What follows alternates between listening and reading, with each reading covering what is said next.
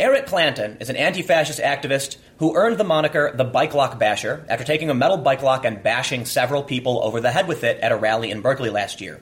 4chan figured out who he was tracked down, and arrested, charged with 4 felony counts. We're now learning that he has pled no contest to a misdemeanor charge, will face no jail time, and will receive 3 years of probation. There is a media problem in this country. It seems the narrative is always that the right is the violent side, and I don't really understand why, because in my experience, conservatives don't actually protest all that often. But we keep seeing stories from people claiming that it is violent, fascistic, white supremacists and right-wingers who are coming out to commit acts of violence. Yet time and time again, the evidence we see is Antifa instigating the fights, harming people, sucker-punching individuals, and generally causing the problem. I know I made a video about this a few days ago, where I was talking with some other independent journalists in Portland about what we saw at the Portland rally. But today, I want to take a look at the evidence as to what actually happened in Portland. And first, we're going to start with the story of Eric Clanton. From Berkeley's side, Eric Clanton takes 3-year probation deal in Berkeley rally bike lock assault case. In this photo, it says, a man police allege to be Eric Clanton holding a bike lock, April 15th, 2017. A former East Bay College philosophy professor who was charged with 4 counts of felony assault with a deadly weapon, causing great bodily injury, has taken a deal resulting in 3 years of probation for an attack at a Berkeley protest last year, court records reveal. Eric Clanton had been linked by police to violent assaults with a metal bike lock during a free speech rally in Berkeley on April 15, 2017. Before his arrest, Clanton had been outed online on the website 4chan as someone who used a bike lock to strike a man in the head. The assault was captured in a video clip that drew widespread attention and anger after it was posted on YouTube.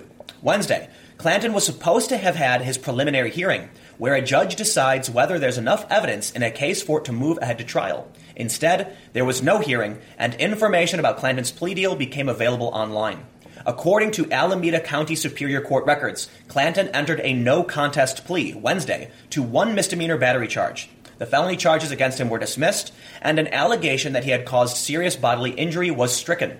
A misdemeanor charge that Clanton wore a mask during the commission of a crime was also dropped. A no-contest plea means that he's essentially not competing. He's not going to fight against the court. It doesn't mean he's guilty, and it exists for a reason. So it is safe to say that Eric Clanton is still allegedly the bike lock basher, even though it's reported that police have linked him to these crimes. He did not admit guilt. But let's move beyond just who this man is and talk about what actually happened, whether or not it was Eric Clanton, and let's take a look at some instances of violence committed by Antifa. And I want to compare and contrast the news reporting from Portland with what actually happened, and some of this might actually blow your mind, especially when you consider that Right Wing Watch, a nonprofit that tracks right-wing extremism, actually painted a fairly accurate picture showing Antifa to be the primary aggressors. First, I want you to take a look at this video, which many of you have probably seen, but some of you may not have.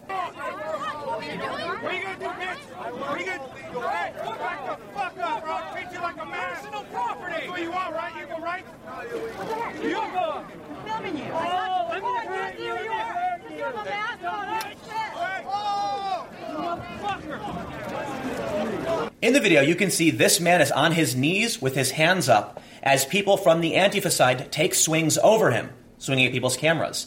And after only a few seconds, a black-clad individual strikes him on the top of the head with a bike lock.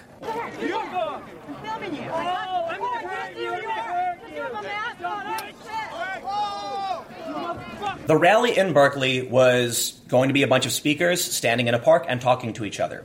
Antifa showed up, and we saw instances like that. You can't really blame the right-wing side for the violence that took place there when they were just planning on holding a rally in defense of free speech, and then we see this man on his knees with his hands up get struck over the head with a bike lock. That was just one of the incidents that resulted in Eric Clanton being arrested. But let's move on to Portland, because the narrative from many left-wing news sites was that proto-fascist, violent racists were coming to cause harm to the community. But the news reporting is actually really interesting. And again, I did a video about this a few days ago, but we've got some more videos to go through. The first thing I want to show you is this journalist who is bleeding from the head. Apparently, while filming, someone threw something that struck him on the head. He was actually live streaming, and we have a clip of just when it happened. You can see that when this is going on, he is on the Antifa side. The police are engaging in conflict with the protesters, trying to clear them out, and it wasn't the right-wingers who threw something that hit this man. Organized by Patriot Prayer. Look at Joey Gibson. Oh, shit. This is the Portland Police Bureau. You All right, folks, I've got to end the live broadcast. Sorry about that.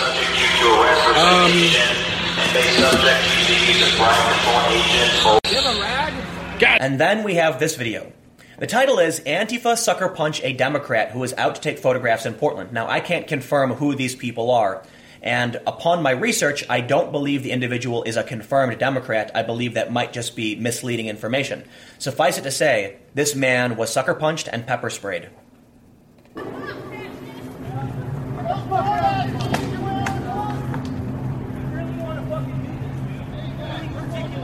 don't see why you got a fucking problem. Because we fucking came across the goddamn street? Because I got a fucking car to get to? Because I got... There you go. What happens when you're a fascist? What happens when you come into our fucking town?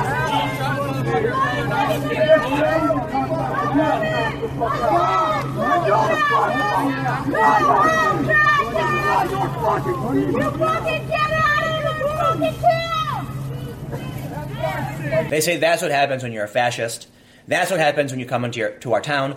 And you could hear the man in the beginning was saying, because I have a car to get to, and he was hit by a man that was wearing hardened plastic gloves. Looks like some kind of motorcycle protection. I'm not entirely familiar. Someone actually happened to get a really good photo of what actually went down, and we can see this man has got the hardened plastic knuckles. And he punched this man in the face while he was talking to somebody. Again, they said this is what happens when you're a fascist.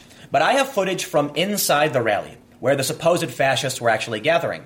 And what do you imagine that looked like? Actually, it was a young man wearing an anti-Trump t-shirt with his hands up, shaking, trying to argue with some Patriot Prayer members, some Proud Boys and Trump supporters who assured him he would not be harmed in any way. Hey, let's have nice, calm talk. Okay, you're making us look like them by screaming. No. Yes, I'm using statistics. I know, but I you're brought up screaming over the top. There's a lot of people talking. There's a lot of people talking. Do you know what happened to farmers because of Trump's tax cut? He had to give them aid because they started losing money. You don't have to hold your hands up. No one's going to hit you here. You don't have to hold your hands. No one is going to harm you. I know. You don't have to hold your hands up. No one's going to harm you. I'd rather hold It's only the left that's violent. It's just ridiculous, man. It's only the left.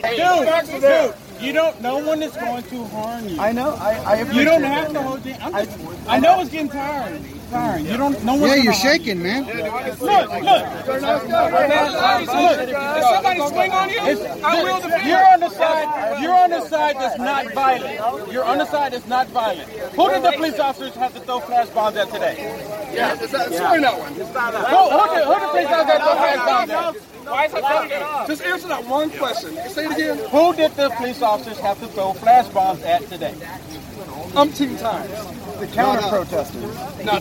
Oh, okay. Why? No, we're not protesting. No, the counter-protesters. So your side, you are the protest. And why was that? Why did they have to do that? Because we just wanted to show you that we are uncomfortable with the way in which you want to engage with. No, not with. Are you kidding me? There's a difference between freedom of speech and hate speech. But once again, we have another video to go through. This is from Mike Bivens. It says, video shows a struggle for a flag, and then a black-clad person hit this dude in the head before he drops. I was watching the blood pour out of his head and into the street.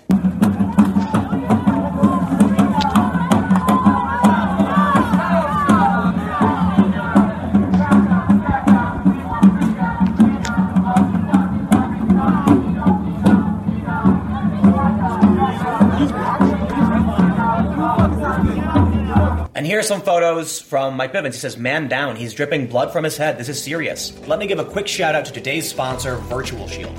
Virtual Shield is a virtual private network service that helps keep your data safe. Be it from the government, a hacker, anybody who wants to spy on your information, a VPN is going to help obfuscate your data and make it much, much harder.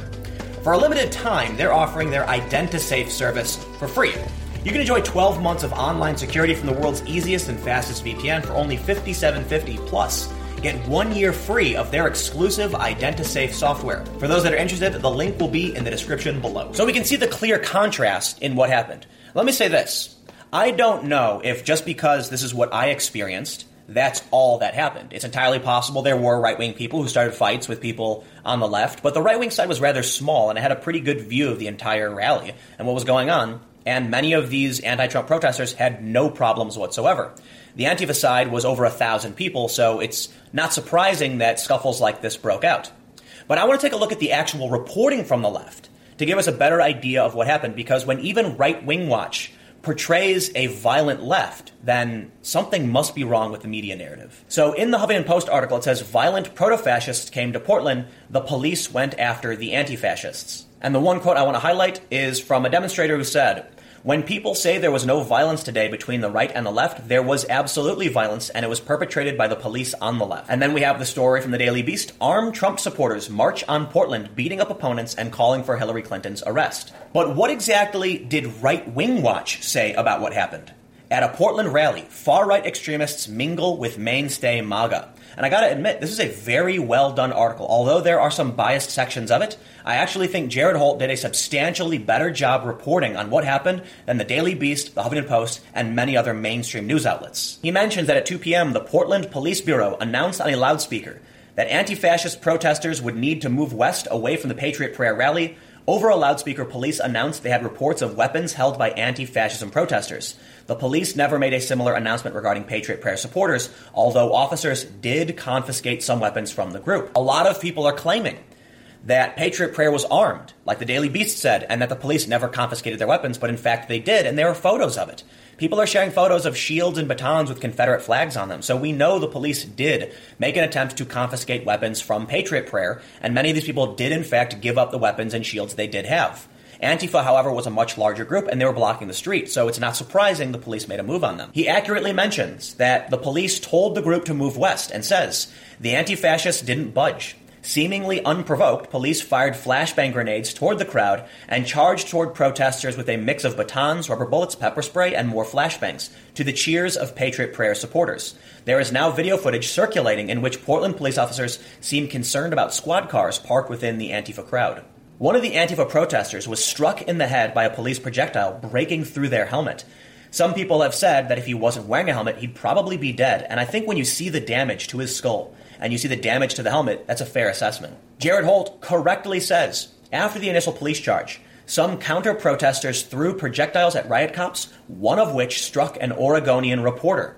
Police proceeded to use anti-riot rounds to force anti-fascist protesters through the city, further away from Patriot Prayer supporters. Police declared a civil disturbance and said protesters who did not vacate the area would be arrested. And here is Right Wing Watch correctly stating, someone threw something from the Antifa side hitting a reporter. The police did warn the protesters and did tell them to disperse, and then started firing riot control weapons at them. For whatever reason, I don't know, a lot of people on the left are upset that the police took this action, and there are now protests because of it. And we'll get to that, but let me look at some more of what Jared Holt said. At separate points in the day, anti-fascist protesters reportedly attacked Patriot Prayer's members exiting a transport bus. Another video shows an anti-fascist protester striking a man with what appears to be a pole, sending him to the ground clutching his head. Other reporters witnessed Proud Boys unloading bear mace at anti-fascist protesters. And we can see this tweet from Brendan O'Connor. Proud Boys in a truck just sprayed bear mace at Antifa, blocking their way, leaving a street full of coughing, tearing people behind. The media has repeatedly played cover for Antifa. But it's really interesting that when the police warn the protesters to clear the streets, that they've seen weapons and they must disperse, and they don't do it, they're surprised then when the police move to clear them out. But I feel like the problems faced in our cultural civil war are fueled when you have these news reports from sites like the Huffington Post and the Daily Beast claiming it was the right that was violent, that was armed, when that's not really what happened. When you can see from my video clips that protesters were guaranteed safety and had calm conversations with those on the right.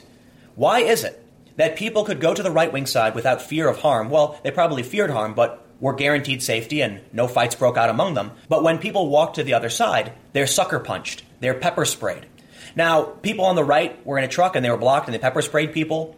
That I understand. You know, you don't want people to start banging on your car and starting a fight, and maybe that's the best thing you can do. I don't know what the solution is. But I do know that we have seen numerous videos from people who were on the wrong side getting beaten by Antifa. We saw a journalist get hit over the head with some kind of object who was left bleeding because of Antifa. And there's a few more instances I want to highlight. Ford Fisher went to Berkeley afterwards, and he said, after I filmed the Antifa break the Marine Corps office window and throw a torch into a dumpster, one of them called a few over to confront me. They basically told me to leave, implying attack if I didn't. I left. Get the F back. Cops aren't here. They won't help you. Live streamer. Fuck Listen, guys.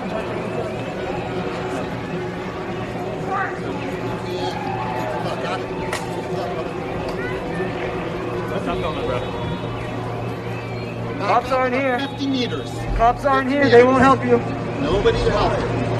And then, from the Oregonian, yesterday, protesters storm Portland City Hall, injuring guards, arrests made. In the story, they say one demonstrator who was masked and wearing a baseball helmet smashed a security guard over the head repeatedly with a megaphone.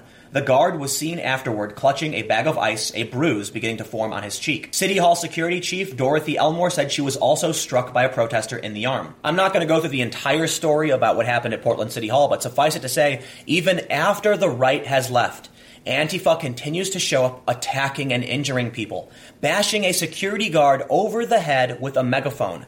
And I don't see how any of this is acceptable. We need to have a real conversation about political violence. For whatever reason, we are not seeing these stories in the mainstream media. Why? Well, I think a lot of these journalists who work for websites like the Daily Beast and the Huffington Post are Antifa and are playing cover for their friends, for their political ideology. Obviously, many people within the DSA support Antifa, and this is not my opinion. When I was in Boston last year, I asked the DSA spokesperson why Antifa was there with clubs, and he refused to disavow. That may have changed in the future, but that was my experience with them in the past. You now have many people on the far left that do play cover for Antifa, and I have to just point out one more time, it's so damn interesting to see Right Wing Watch, though they are biased, give a more accurate representation of what happened in Portland than the Huffington Post and the Daily Beast. Right Wing Watch is an activist organization. They are not a media organization. I mean, they are, but they're an activist media organization with the intent of highlighting right-wing extremism. Yet in this instance, they wrote a pretty fair piece highlighting the fact that it was anti-fascists who were attacking Trump supporters for the most part. So Eric Clanton is getting probation. A lot of people are upset because they wanted him to get jail time. But this is how the legal system works. Have you ever seen the movie Law Abiding Citizen? You know, you've got Gerard Butler as the dad, his family is murdered, and he's upset that the prosecution offered a plea deal. And they say sometimes some justice is better than no justice. I'm not going to say that Eric Clanton definitively did this because he pled no contest and because the police have only linked him. So as far as it goes right now, these are allegations, but you can believe what you want. Suffice it to say, 3 years of probation is pretty serious, and it is unlikely we will see him out with his bike lock in the near future. But let me know what you think in the comments below. How do you feel about the ongoing violence that we're seeing on the streets? Do you think the media is portraying it accurately? I think I've presented a case that they're not. Look, when Right Wing Watch is doing a better job than Huffington Post needs to figure out what the hell they're doing because they're supposed to be the actual news organization. So anyway, comment below. We'll keep the conversation going. Stay tuned. New videos every day at 4 p.m. and new videos on my second channel, youtube.com/TimCastNews, starting at 6 p.m. Again, thanks for watching, and I'll see you all next time.